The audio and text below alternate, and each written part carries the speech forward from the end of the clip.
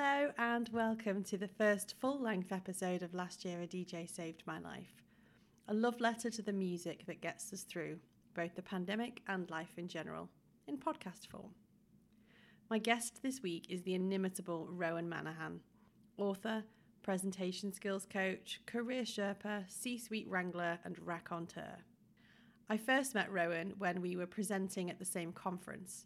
He was there with all the helpful coaching and guidance, and I was there with the puns and cynicism. Throughout the time we've known one another, he has been mentor, a sharer of gossip and music geekery over our frequent breakfast chats in Sandymount, and more importantly, a dear friend.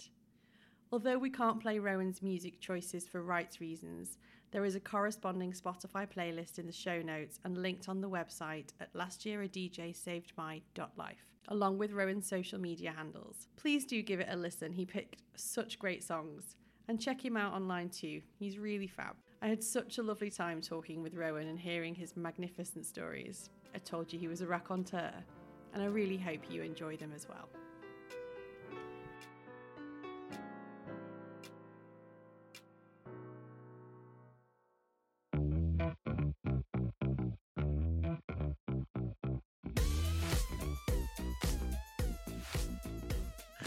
Well, welcome.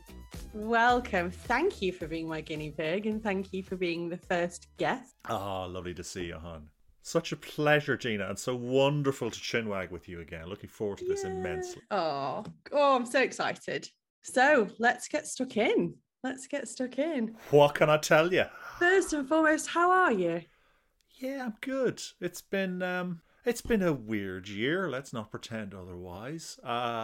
My business is all about human beings coming together, so they weren't doing that. Now, were they? That made life a little tricky, particularly at the first signs of lockdown last year. So, work-wise, it's been all right. You know, it hasn't been great. It's been all right. A lot of time to catch up on some reading. A lot of time to catch up, thank God, for music and great great literature and rubbish literature while you're at it.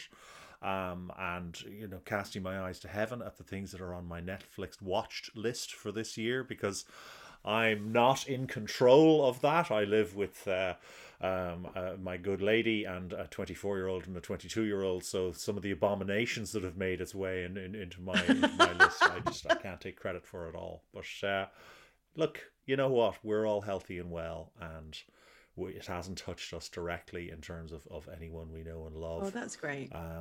Being affected by the disease proper, it's certainly taken people down more than a peg or two. It's been rough on a lot of people, but thankfully I don't count myself a casualty of that thus far. Oh, good. It's sort of been a bit of a backwards gratitude exercise in a lot of ways. I think certainly for me. Good. That's a good way of describing it. Yeah. You know, so many people have just had a really, really hard time over the last year or so. And I'm very lucky, like you said, that it hasn't, you know, touch wood, it hasn't affected anyone too close to me. I mean, I've had a few friends who've had it and they're still struggling. But they're all still with me. I'm the same. I've had some very ugly long COVID scenarios, but as I say, nothing that's involved, you know, loss of limb or loss of organs or anything like that. Thankfully, again, touch wood, but that's not in any way to diminish how rough that is for those who are going through that. But by comparison with the alternative, I'll take long COVID. Thank you very much. Yeah. Yes, it's compared to the alternative, you're so right. So music during this time, what has your relationship to music been like over the last 14 months or so? Well, I've had more time to myself, and I've had less time in the car. Normally in the car, I'm either doing calls or I'm listening to talk. I'm listening to podcasty stuff, or I'm listening to lectures or whatever. So on that basis, I've had more hours in the day available to me. And what I've also tried to do is try and keep some kind of normalcy going in terms of my normal. I reckon my natural biorhythm would be, you know, 2 a.m. bed, 10 a.m. rise. And obviously the world doesn't work that way. So I have found myself forcing myself to get myself into the bed and take the rest and whatever else, and not sit up and eat all night, as one could so easily do watching, you know, endless, you know, box sets and whatever. And therefore my joy and my sort of treat for myself has been to get my music library that bit better organized, and to kind of unearth some little gems that I haven't listened to for a long old while, or to replay endlessly, obsessively, those gems that bring joy to the heart, whatever. So music's been huge. Yeah, it's been huge. Do you think your relationship with music is different after this year than it was before? I'd say music has always been huge. I mean, if you go right back to my childhood, I had a grandfather who was a composer, and orchestral stuff, and didn't move with the times in the 1920s and into the 1930s, and went bankrupt as a result. And I remember hearing the stories of him shattering the 78s of the kind of the early jazz standards that my father and my uncles were bringing into the house, because he did not approve. I've just got visions of these like vinyls smashing around the house. Oh, I mean, absolutely. I still have his top hat. He was that kind of guy. And his wife, my paternal grandmother, was a trained opera singer, and a very, very good one. So I was used to there being, music and allusions to music all around me. I'm the baby in the family, so I've got a sister who's 8 years older than me, a brother who's 11 years older than me, and my middle name is Whoops. Because I'm pretty confident. Yeah, I'm pretty confident that my 1950s elder siblings were it. They were the nuclear family. And then, I don't know, the dishwasher broke down or something, and there was nothing else to do, and out I popped 9 months later. So again, in terms of sort of a ready-made, as soon as I became sentient, it was Beatles, and it was Cream, and it was Clapton is God, and it was Paco Peña playing amazing flamenco, and it was go up to the Browns house to listen to Scullion and other amazing Irish traditional musicians. So music was very much pervasive in the life. We didn't have extensive libraries. No one could afford to have one, but there was a lot of home taping going on with microphones held up in front of speakers and what have you, from Radio Luxembourg and all that kind of stuff. And music was huge. It was just huge. So I certainly, one of my earliest and happiest memories would be Saturday mornings. My mum, who was a full-time domestic engineer, would disappear. I would be left. My brother and sister were grumpy teenagers at that stage, so I was the only one up of a Saturday morning, and I'd be watching cartoons and Scooby-Doo and whatever else, while Dad would incinerate breakfast.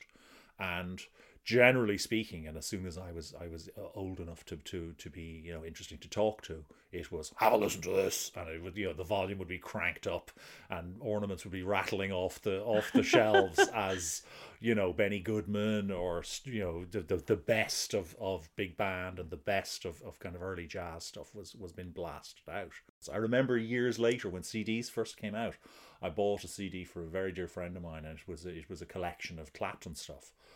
And I hadn't listened to Clapton in the intervening, so that was late 60s into maybe the very beginning of the early 70s, before my brother disappeared out of our lives. He graduated and left home. And this is now, late 80s. So 15-year gap, let's say. Yeah. I knew every note, every key change. It's mad, isn't it? Pause, every little detail was just absolutely drilled into my brain. I knew every one of them. It was extraordinary.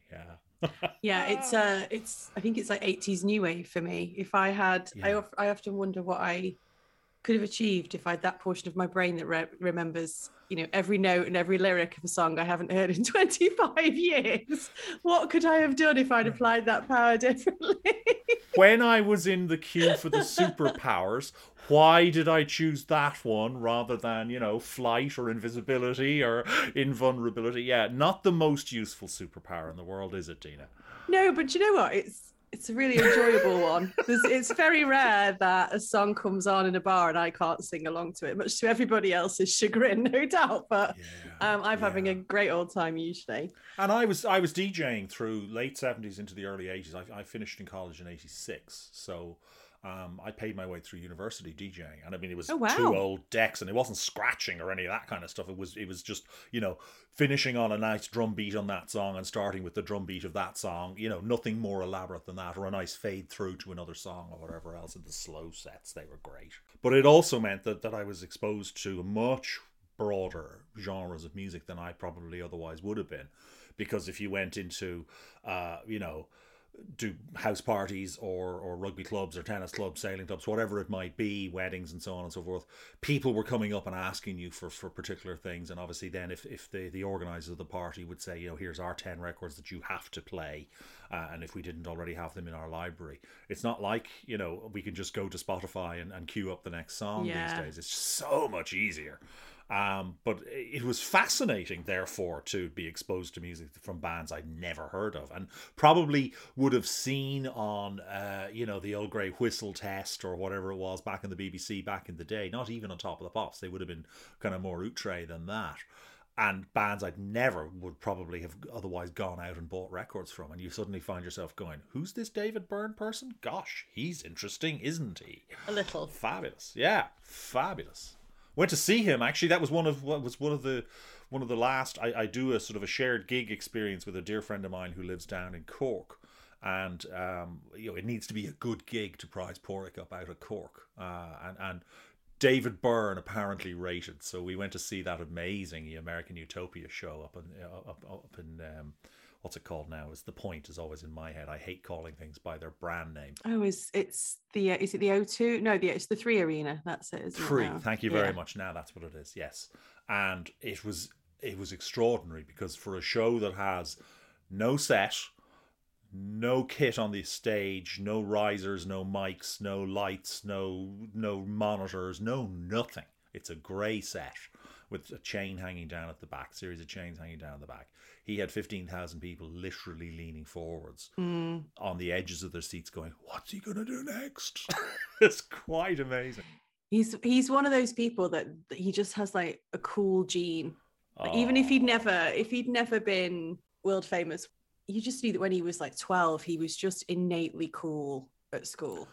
Yeah, and I think he's talked about being, glancing off the edges of the spectrum and whatever else. But I would just describe him as being dictionary definition eccentric. He is not off the centre. He is right out on the outside edges of the centre, looking in and going, well, now that's a bit peculiar over there. No, look at them doing that over there. What's causing that behaviour?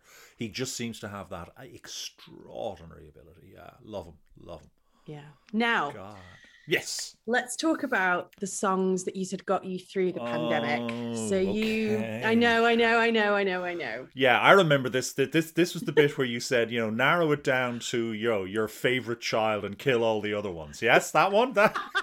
Which is your favorite organ, and it's okay if we let the other ones wither and die. Yeah, I am getting so much shit from people.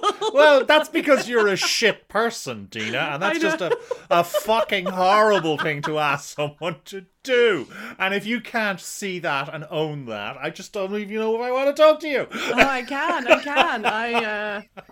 I think I joked about it in the intro to the podcast that part of this was because in the early lockdown, there was this meme going around on social media, and it was a 30-day challenge, and every day was a different theme, a song that makes you feel X or reminds you of Y. And I loved it. I loved seeing everybody else's choices, and it was excruciating. And I got to day 30 and was like, well, that's over and that's boring.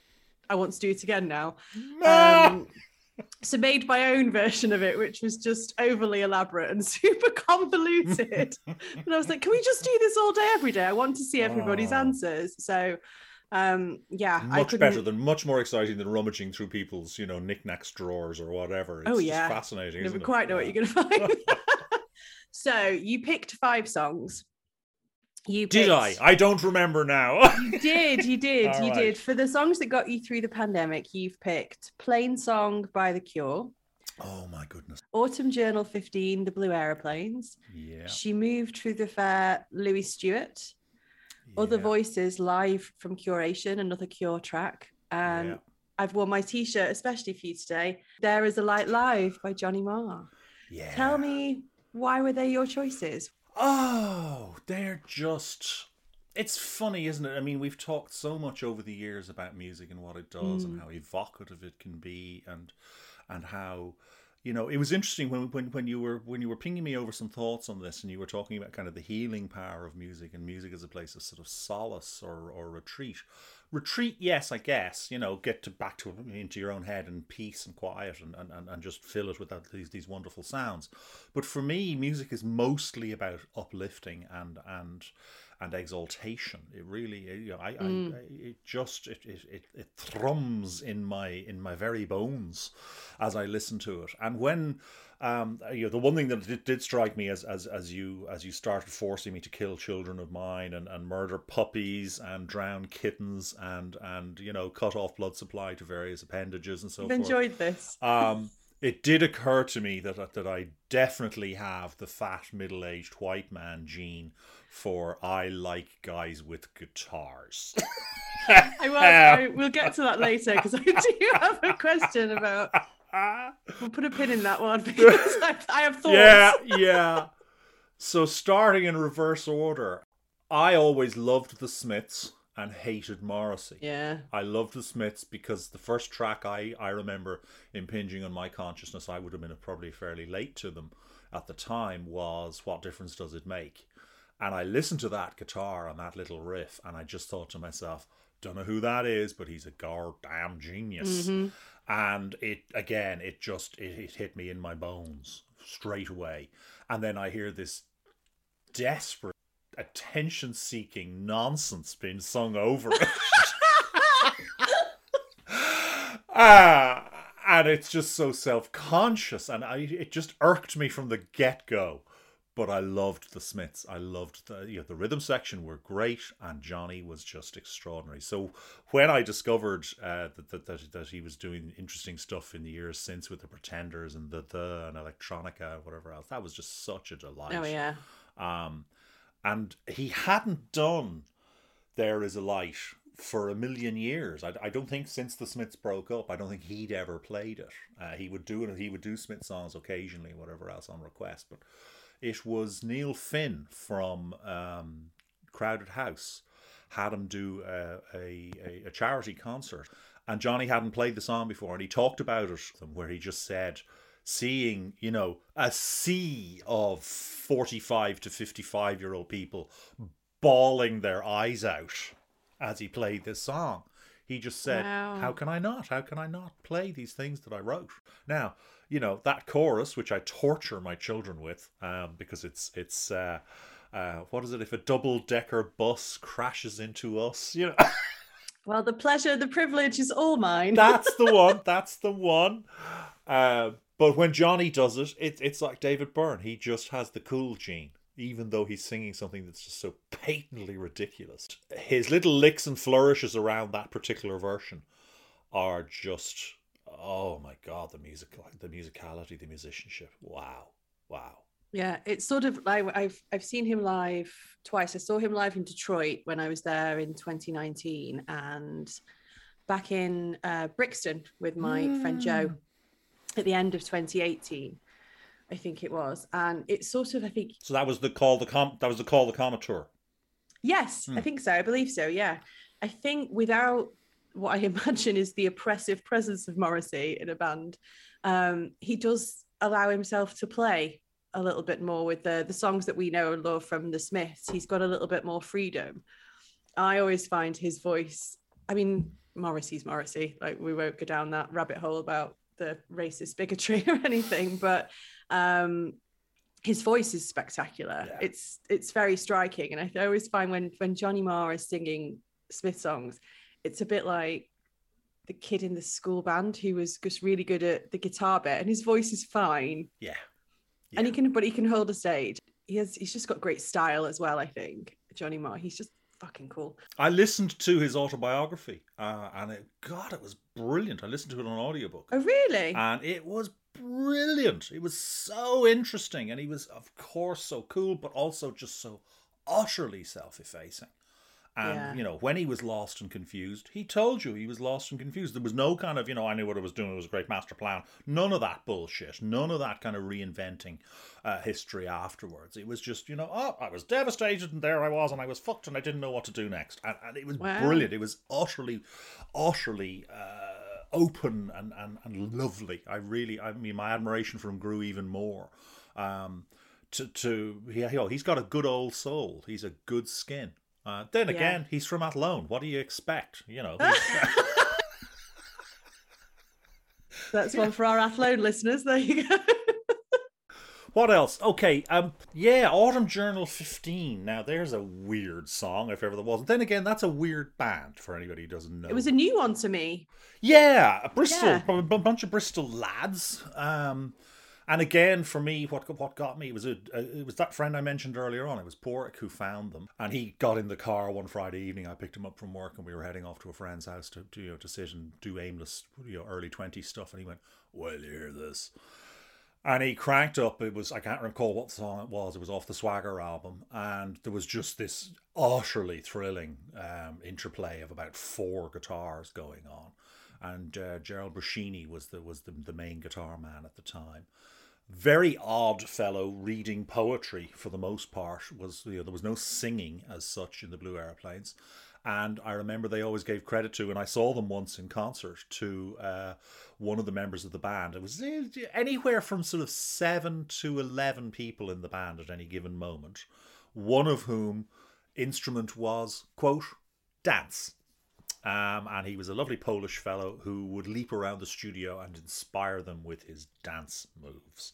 And he was a fully paid up member of the band, collecting credits and collecting royalties and whatever else along the way, and was a wonderful dancer, I must say, very expressive. But just great music. Couldn't give a fuck, joyous kind of vibe going to them. Love them. I would suspect they're probably a bit of a Marmite band, but for me, that one particular song, it just has this lovely, wonderful, rolling, swelling drum beat. Great, simple, back rhythm with the bass guitar, and then I don't know how many guitars dueling it out in the front, and it works for me in a big way. Yeah, it's a happy, happy song. It was lovely. Like I say, it was very new one to me, but as I can compile them all into a playlist and had a good listen this week, and that was one that definitely stuck with me. Yeah. It's very striking. Yeah. Very striking. Just a great band. By contrast, She Moved Through the Fair. That was a song I couldn't listen to for a very, very long time, because Louis Stewart, the jazz guitarist, was actually a friend of our family. My dad would have been one of his biggest fans, and he taught my brother guitar as a young and up and coming. Before he won his Montreux Festival, accolades and so forth, he was teaching my brother basics on guitar. And a real virtuoso. I saw him play with some of the greatest, Wes Montgomery and Jim Hall, and some of the greatest guitar players of the 20th century. I was lucky enough to see them in pubs in Dublin, playing together and doing duets together and so forth. Extraordinary concerts. But Louis played at my dad's funeral, so I could not listen to his music for a long time. And when I did, I went for the softer ones. And that was one always that particularly resonated with me. It's a pure solo. I think it's from his Louis the album. Pure solo, unadulterated, no overdubs, no nothing going on, and it's just exquisite. It's the old Irish air, reinvented, reimagined. Beautiful piece. Yeah, it was. It's gosh, I can't imagine how that must feel listening to it. Now, when we spoke last, okay, you had a really interesting story about your dad and a note about guitar lessons. Lord. Actually, I went over to my mum's this morning. I forgot to check, because I'm sure it's there in the attic. Yeah. My dad died. He was only 68. He was only a few years retired, and he got a cancer, and he wasn't paying attention to his health. The usual story. So I nursed him to the end, and was privileged to do so. And after he died, and going through all the papers and sorting all the things out, and I found, in amongst all my school reports and whatever else, a note written in my own handwriting. It was genius. I have to say, it was genius.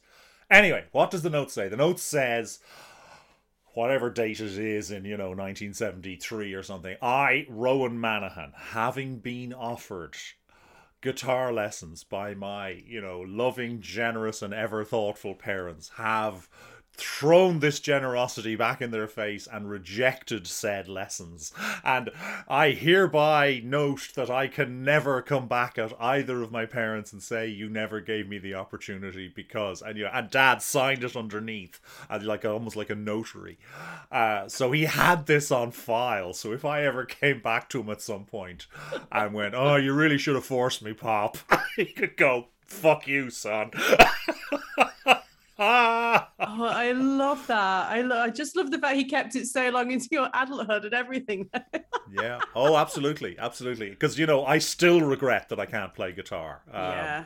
Well, especially if Louis Stewart was going to be your teacher. Oh, listen. A very dear friend of mine just died in the last week. Nothing to do with COVID or whatever else. And he was a stunning guitarist. Oh. And he has a collection of guitars. He lived over in Kentucky. He had a wonderful collection of guitars. I would love to have one of his guitars, hanging on my wall. But that's all it could ever do because I could certainly never make it make any nice noises. Sort of wear it, just sort of, absolutely, absolutely. A sunburst Stratocaster just for the coolness just walk factor. Up and down Dunleary Fair. I bet I'd get the chicks in truckloads. Well, I mean, you'd get something, I'm sure. I don't know what it would be. Oh Lord, yeah. So your other two choices for your pandemic songs were The Cure and To Say I Was Surprised would be a lie. Because you are a fan. But you've chosen Plain Song and then the live version of Other Voices. Why those two? Oh, Plain Song was the first Cure album that I was looking forward to buying. Was Disintegration. So that's actually just a few days gone, early May 1989. And I had the word tipped to my friend Tommy, who was working in the local record shop. So in fact, he gave it to me early, and it was kind of the day ahead of release or whatever else. I got hold of a copy of it. And I was really cool back then because I had a company car. I was working for a big pharmaceutical company. I had a company car. I had a portable Walkman, a Sony Walkman, really little. I mean, it's barely the size of a CD case. And you could clip this thing onto a stand in the car, and then when you think of the technology, a wire comes out of the headphone socket into the cassette deck of the car. I mean, how shit was that? But it meant that you could bring your CDs with you, and it was on this suspension arm. It was spring load and whatever else. So I was driving down to Cork, I remember that day, which was a hell of a journey, pre-decent motorways in Ireland. And I got to listen to the Cure album more than twice in the time. And the first thing, as I pulled away from Dunleary, was Plain Song at window vibrating volume, and left an impression. What can I say? And that year was the first time I saw them live. They were on the Prayer tour, and I saw them in the RDS with my good friend Bob. And I just remember that was the opening track at the concert as well. And they came on stage and they had the bing bong of the wind chimes going, whatever else, and then it was tick tick tick, and up it comes boom, and all the blue lights went boom, and they all came up at the same time. And I remember Bob had this kind of numinous glow around his head of this amazing shade of kind of somewhere between royal and navy blue, and it was just, again, it was like a sensory assault. It was hitting us from every angle, and just that one image sticks in my head. It was lovely. That was one of those, okay, I'm going out and buying everything these guys have ever released the next day concerts.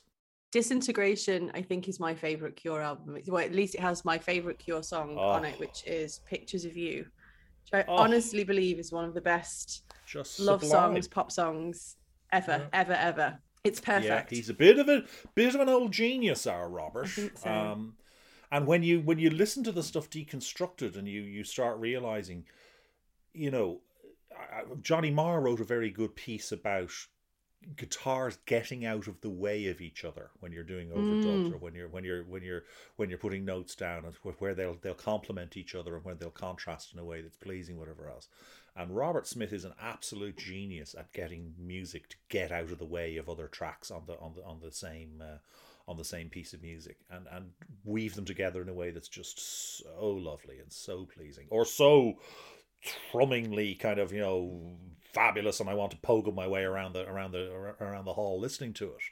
There's, he managed to cover the full gamut, I think, in the way in which he writes.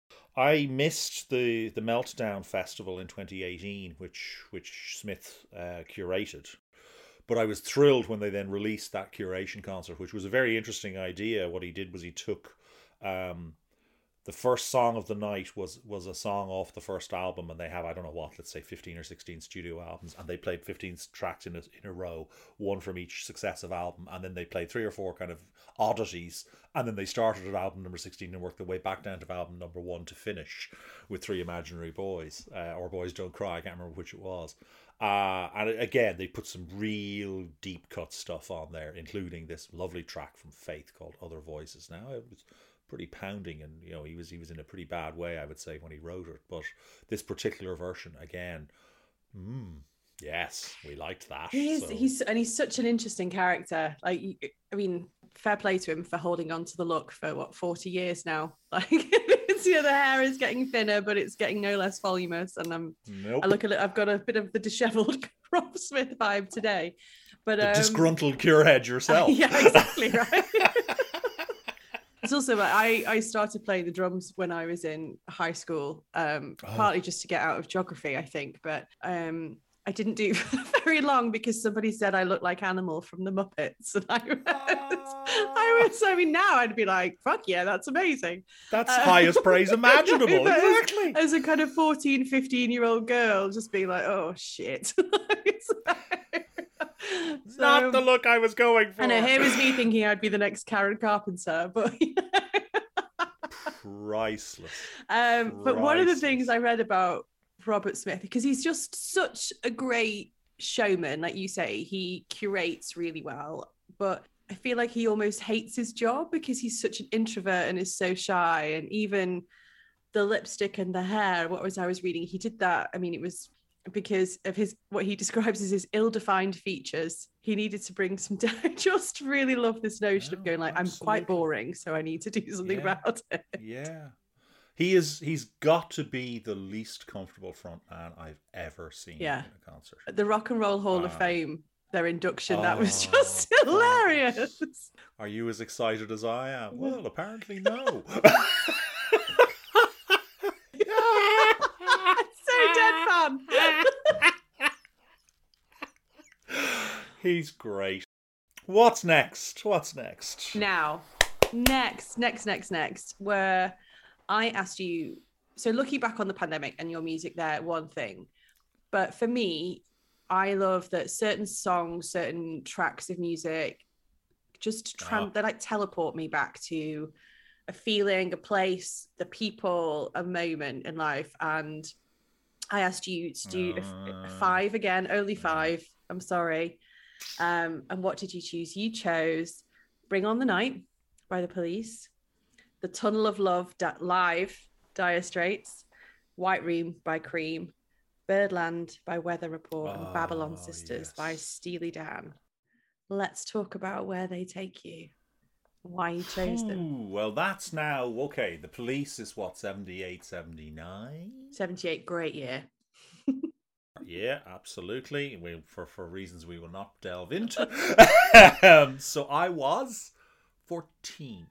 Tunnel of Love was probably 1980. That was the Making Movies album, so that's about 1980. Steely Dan, 1980. Birdland's Weather Report, that was late 70s, or it might have been very early 80s. I think it was probably late 70s. That was Steely Dan, that was 1980. That was the Gaucho album. Yeah. And did I have a fifth one in there? White Room? White Room, that was a little known song. Yes, how could I have forgotten? And again, that was one of those songs that I hadn't heard since it originally came out, with my brother thrumming his waist long hair along to it and playing along on an acoustic guitar to it. And then I heard it again in the probably the mid 80s when I got a CD player, and just went, oh my god! There's a song which is 3 guys doing their thing, no overdubs, no layering of voices, no layering of multiple guitar tracks or whatever else. It's just bass guitar and Ginger Baker on drums. If you listen to just the drums isolated out on that. The complexity of what he is doing in a simple 4-beat, 4 on the floor rhythm. Oh my God! The guy was an absolute genius. Weird lyrics, no idea what they mean, don't care.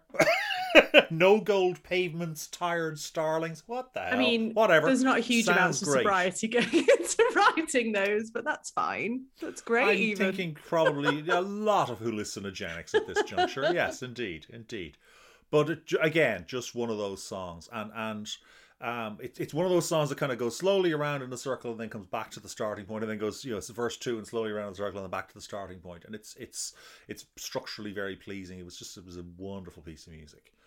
Bring on the Night, that was on the second Police album, and I think it was released as a single here and there. I discovered it on the album, and that would definitely go with me onto a desert island. Again, it's a very simple little song as you listen to it, and then you listen to it again, you realise, oh my goodness me, there's a lot going on there. Simple enough bass line, lovely variant on it when it came into the chorus. But for me, that song was all about Andy Summers and his arpeggio on the guitar. And I saw him teaching it as an extract from probably a CD-ROM or a DVD thing that he did in the 90s or whatever. And the complexity. Yeah. And he could just toss this off night after night and never miss a note and get it right every time. Having obviously probably in a not at all sober state thrown this down in a studio in Surrey, in a rush, probably in 2 takes. Yeah. And then somehow managed to pick it up and have it right. And of course they were playing so many gigs at that stage. That was really where they came into their own. I never saw them, despite being a massive fan in the 70s and the early 80s. I had a ticket to go and see them for the one gig they played in Ireland and couldn't go. Oh no! You had to go and accompany my mother wherever it was that she had to go, and I was gutted. I was at the other end of the country and there was no way I could get to it. And I went to see them in Twickenham in London because we didn't think they were coming to Ireland. And they got to see them in Ireland as well. And I remember sitting with the 2 dear, steadfast, lifelong friends and Police fans, bawling our eyes out as they came on stage as the threesome and played Message in a Bottle to open the concert. Yeah, the only disappointment that night was that they didn't play Bring on the Night. But we'll forgive them that. Just a wonderful song. Yeah. But when it starts, where do you get transported to? I listened to Police tapes that I made over and over and over again on a really clumsy kind of Walkman thing that I had, going back and forth to the end of secondary school and the beginning of college. So I'd hear that, the hissing wind in my ear and that song starting up, which was recorded off vinyl, so it would be nice and crackly as well. People don't know they're born these days, do they? No, and it is. You're so right, though. I mean, Babylon Sisters. There's one on my list. I got to see Steely Dan finally live. Unfortunately, just after Walter Becker died, but obviously the voice of the band was still there in Mr. Fagan, and it's a session musician band and always has been anyway. So you kind of, sorry, Walter, you wouldn't miss him. What can I say? Yeah. The guitarist they had was fucking great. And oh my God, when they played Babylon Sisters, which would have been one of the early tracks that I chose as I love this song by that band. Instant transport, absolute time machine of a song for me as well. I can tell you that the place and the spot, it was in Sandy Cove where I grew up, and I was outside at a very dear friend's house, and his family were in the technology business. They did TV rentals and early VCRs, so they always had new gear before anyone else had it. So he had the first Walkman probably in Ireland, and back then a Sony Walkman was probably 500 or 600 grams. It was a big hefty chunk of metal. It was, and I remember it had a kind of an anodized blue on it. Crappy headphones as I look at them now, but obviously at the time we'd never heard anything like it, and we couldn't believe that this thing could pump out so much sound and so much power. That lovely orange sponge. and the orange sponge. Yes, yes. And I was fighting with the girl that everyone in Sandy Cove was in love with, including me, to listen to this song. And of course, years later, you think back and you go, she wanted to press her head against mine, and we were both sharing the same headphone. And I wonder, was I missing signals there? Yeah, forlorn hopes, Sliding I'm sure, doors, yeah. all the way. Sliding Yeah, doors. all that. But it was extraordinary. There I am standing beside, the love of my life, watching this fabulous concert, and instantaneously, I'm a little teenage man of whatever I was, 15 again, standing outside Kevin's house with Kathy Ryan. It's mad, isn't it? Yeah, it's mad. Yeah. Music can do that to you, though. It really can. Same with that Dire Straits song. It's not even the whole song, which is funny. It's when he gets again into the kind of the contemplative bit, because what he's singing about in that song is where he grew up. He's singing about Spanish City in Newcastle, which is a fairground area down on the seafront. And he's singing about Whitney Bay, and he's singing about all of those little local features that were absolutely, obviously, indelibly imprinted on his brain. And probably stepping out with some young one that he fancied, the pants off, and just that cascade of imagery coming back. And in that case, for me, again, it's the guitar thing again. It's the coda, the play out of that song and the way he does it, and particularly when he does it in concert. Oh my goodness me! I remember seeing them with a dear friend who flew back from London the last time they were on tour, which was probably early 90s. And the first night of the concerts, he played Telegraph Road as the first encore song, or the last song of the main set. I think it was the last song of the main set. And we were just, oh my goodness, and we were just thrilled and we were delighted. And 15 minutes later or whatever, we were all emotionally exhausted. It does take you on a journey. Oh my God, it does. Yeah, absolutely. And then the following night, they mixed up the set list a little bit, and he finished the main set with Tunnel of Love. And I remember Colin turning to me saying, "Right, now I can die." Wow.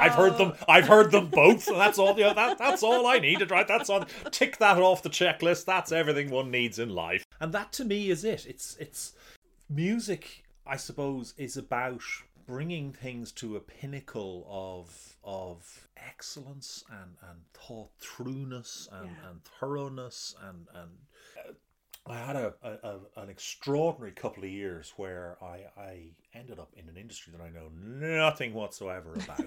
But a dear friend of mine asked me to come and put shape on his business. Wow. And I said, yeah, sure, no problem. What is it? Recording studio. Okay, you might have heard of it. It's called Windmill Lane Recording Studios. So I end up on Ringsend Road beside the bus station in there, putting shape on the place and looking and making sure that they're making margin where they should be, and that they're not giving things away for free or underselling themselves or whatever else. And they paid me, which was even more extraordinary, because I'm sitting in this air-conditioned, blissed-out environment, listening to some of the greatest musicians of our time, putting their thoughts down on tape or on disc, and they're actually paying me to be there. Suckers! Fools! So I was there in the mid-90s, and it was an analog studio. It was recording onto 2-inch tape. What wonderful things had been recorded. Most recently, when I walked in, they were finishing off the Voodoo Lounge sessions with the Rolling Stones. Oh my goodness! So great stuff going on. Jeff Emerick, God rest him, who recorded Sgt. Pepper's with the Beatles, who came in shortly afterwards and did an album with Elvis Costello, which was a beautiful piece of my work. goodness! It was fabulous. Dolores and the Cranberries. Oh, so sad. I remember massaging the lead guitarist's shoulder, because he was using a huge Gibson guitar and he was a little skinny guy, and his guitar, he's got this big lump on his shoulder. It's getting crushed under the things the that you weight don't. of it. Yeah, absolutely. And I was there kind of grinding it out with my thumb to try and free up his shoulder so he could keep playing. It was the weirdest things you end up doing in this life, isn't it funny? Fantastic. But I remember asking, because I was listening to the engineers and I'm inventorying all the equipment in the place and whatever else. And they're talking about digital versus analog, digital. And I go, okay, I'm the klutz with the the humanities degree. Explain. And Connell explained it to me. I remember Connell Markey. And what he said was, if the range of human hearing, is a handspan high, let's say. What we capture, anything above that is too high, and anything below that is too low, and you can't hear it. It's still there, though, and it is having a physical effect, and it is moving air around you, and things are happening as a result of those sounds being there, even if you can't quite hear them. And obviously young children can hear things that other people, older people can't hear, and so on and so forth. But he said what we're doing digitally is we're basically taking something that is a handspan or even narrower out of that spectrum, that vertical spectrum, and that's the bit that we're capturing digitally. So it's not as big and it's not as rich. And I said, oh, okay, that's really clear. Thank you very much. I kind of understand now. A couple of weeks later, he calls me. He says, Rowan, remember that thing about the digital analog? I've got an example here for you. You want to hear this, my friend?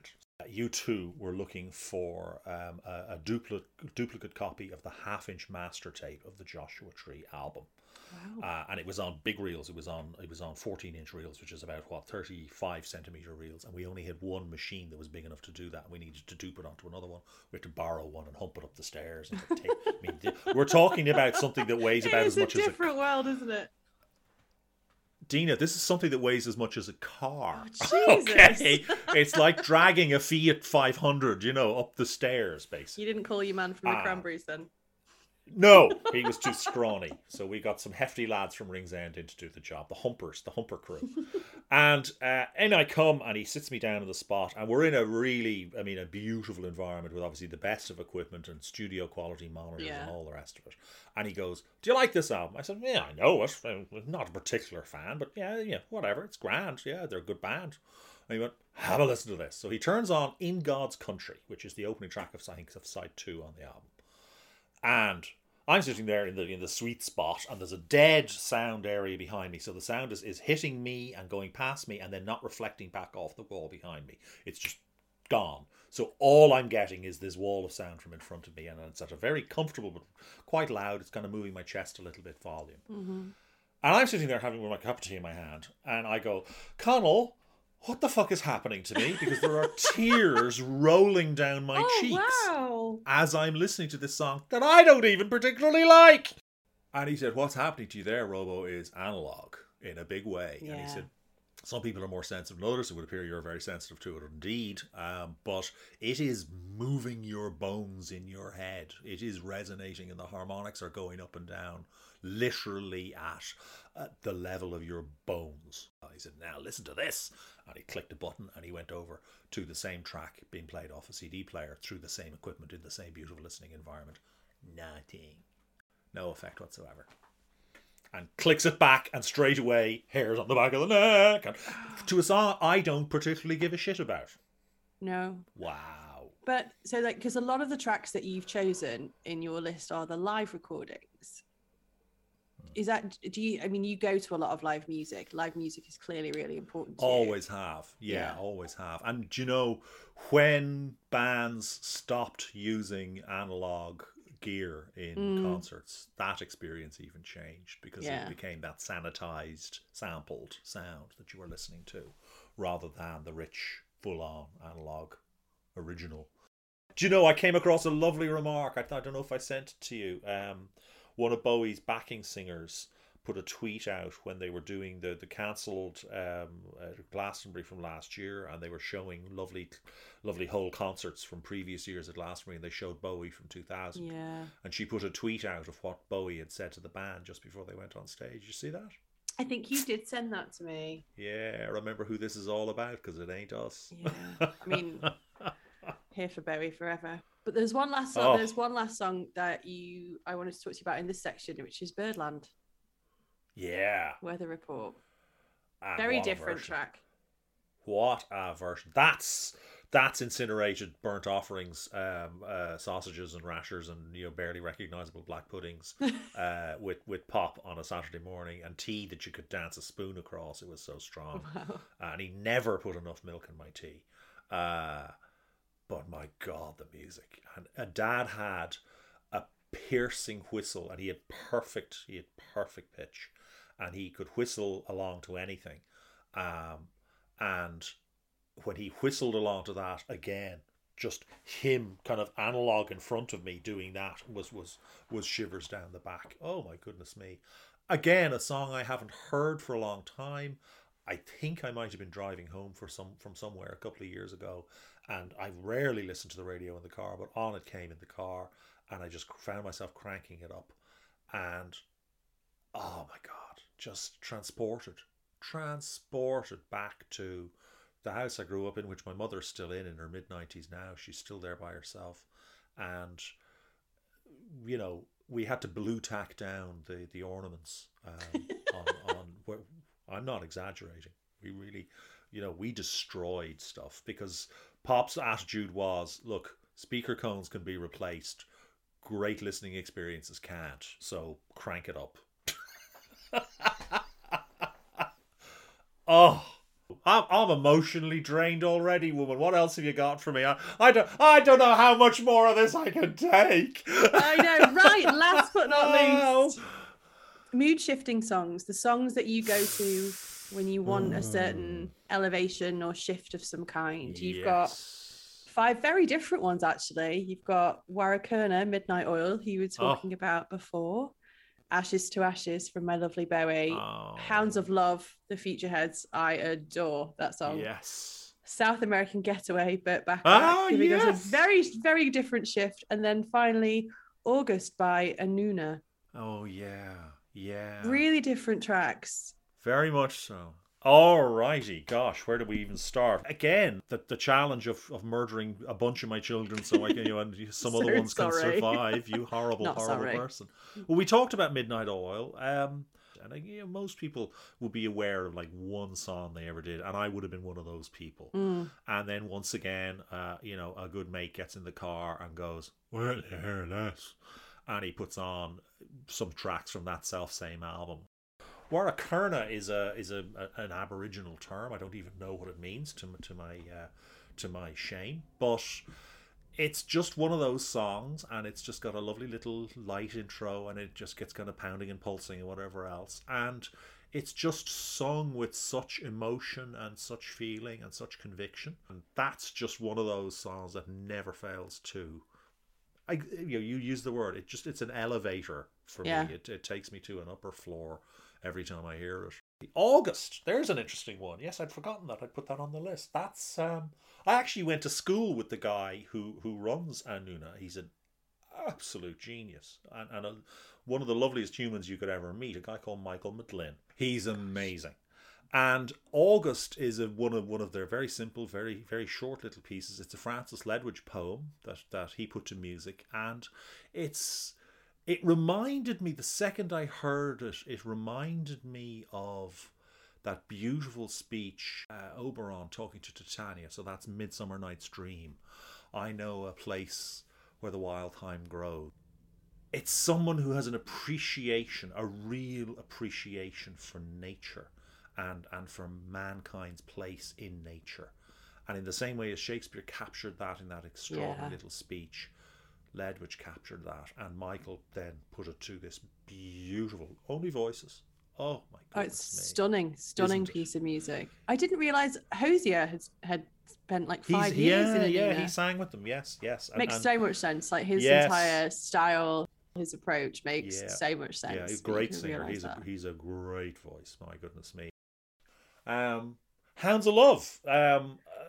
I saw that for the first time they played Glastonbury, and I saw it on TV, and it was an afternoon thing, and they got the sides of the crowd doing the vocal bits, and it's an old Kate Bush song, which Kate Bush loves their version of, unsurprisingly. But again, it's a perfect little pop song. It's 3 or 4 minutes long with jangly crashing guitars and angry Bristol boys singing along, but it's just utterly joyous. There's no other word for it. It's just wonderful, and how you take what was the original and turn it into what they turned it into. That's the other bit that fascinates me. I mean, where does that come from in terms of the mental transfer? How do you do that? They've gone from that whole sort of witchy, ethereal thing for Kate Bush, and then turned it into, as you say, like jangly mid-noughties indie. Yeah. It's just I it's got to be one of those songs that I go to as well, where instantly it comes on. I'm happier than I was. I think the seconds before it, and I think that would be on the Desert Island with me, along with Bring On the Night. I reckon I would probably make that cut as well, and it's just totally different mood and a totally different vibe to it. But again, you'll walk away from that feeling goofy and silly with a silly grin on your face. South American Getaway. That was from the Butch Cassidy and the Sundance Kid soundtrack, and I remember seeing that film for the first time. I didn't see it in the cinema because I'm not that fucking old, and I just remember, thinking that was the coolest film I'd ever seen. But the soundtrack was a wonderfully unexpected. And there's just these wonderful little snippets done by Burt Bacharach. It's really of its time. It's really kind of 1960s, but again, it's really interesting and really clever, and it's an interesting mix of a cappella on the South American Getaway. With as I remember, it was a montage sequence, I think, in the movie where they're getting better at being robbers in South America, where they're in Bolivia, where they don't speak the language, they don't even speak proper Spanish, so they have that language barrier to start with, and they get more and more and more efficient, and they start getting bigger and bigger posses coming after them, and just this lovely boppy kind of its time piece. And instantly, again, transported back to sitting eating popcorn on a Saturday afternoon, as a little fellow in the cinema. Last one you've got. We're on your very last song, Ashes to Ashes, to bring this to a close. Oh, I know. The man himself. I've always loved that song, and I've always loved, I pick out bits, whether it's bass line or a particular little drum lick or whatever else. There's bits that always capture me in different pieces of music, and that one again as a whole, to me, the vocal and even the lyric pretty much irrelevant. It's the song, it's the music for me. Okay, I'm gonna wrap this up so you can get some of your Saturday evening back, but a couple of quick fire questions for you. Best gig you ever went to? Oh fuck, man. I didn't say they'd be easy. The fuck? I mean, yeah. Really? Yeah. 1989 Cure Disintegration Tour or 1994 Midnight at Royal Olympia. Both of them take me to my grave tomorrow moments. Yeah, absolutely. Because God, what a blast. What a blast. Chinwag with you, woman. It's always lovely. And it's just great to see you. Oh, well, thank you so much for giving me your time and your stories. It's been beyond a pleasure, and thank you so much for thinking of me to include in it. I'm just, what a treat this has been. I really enjoyed it.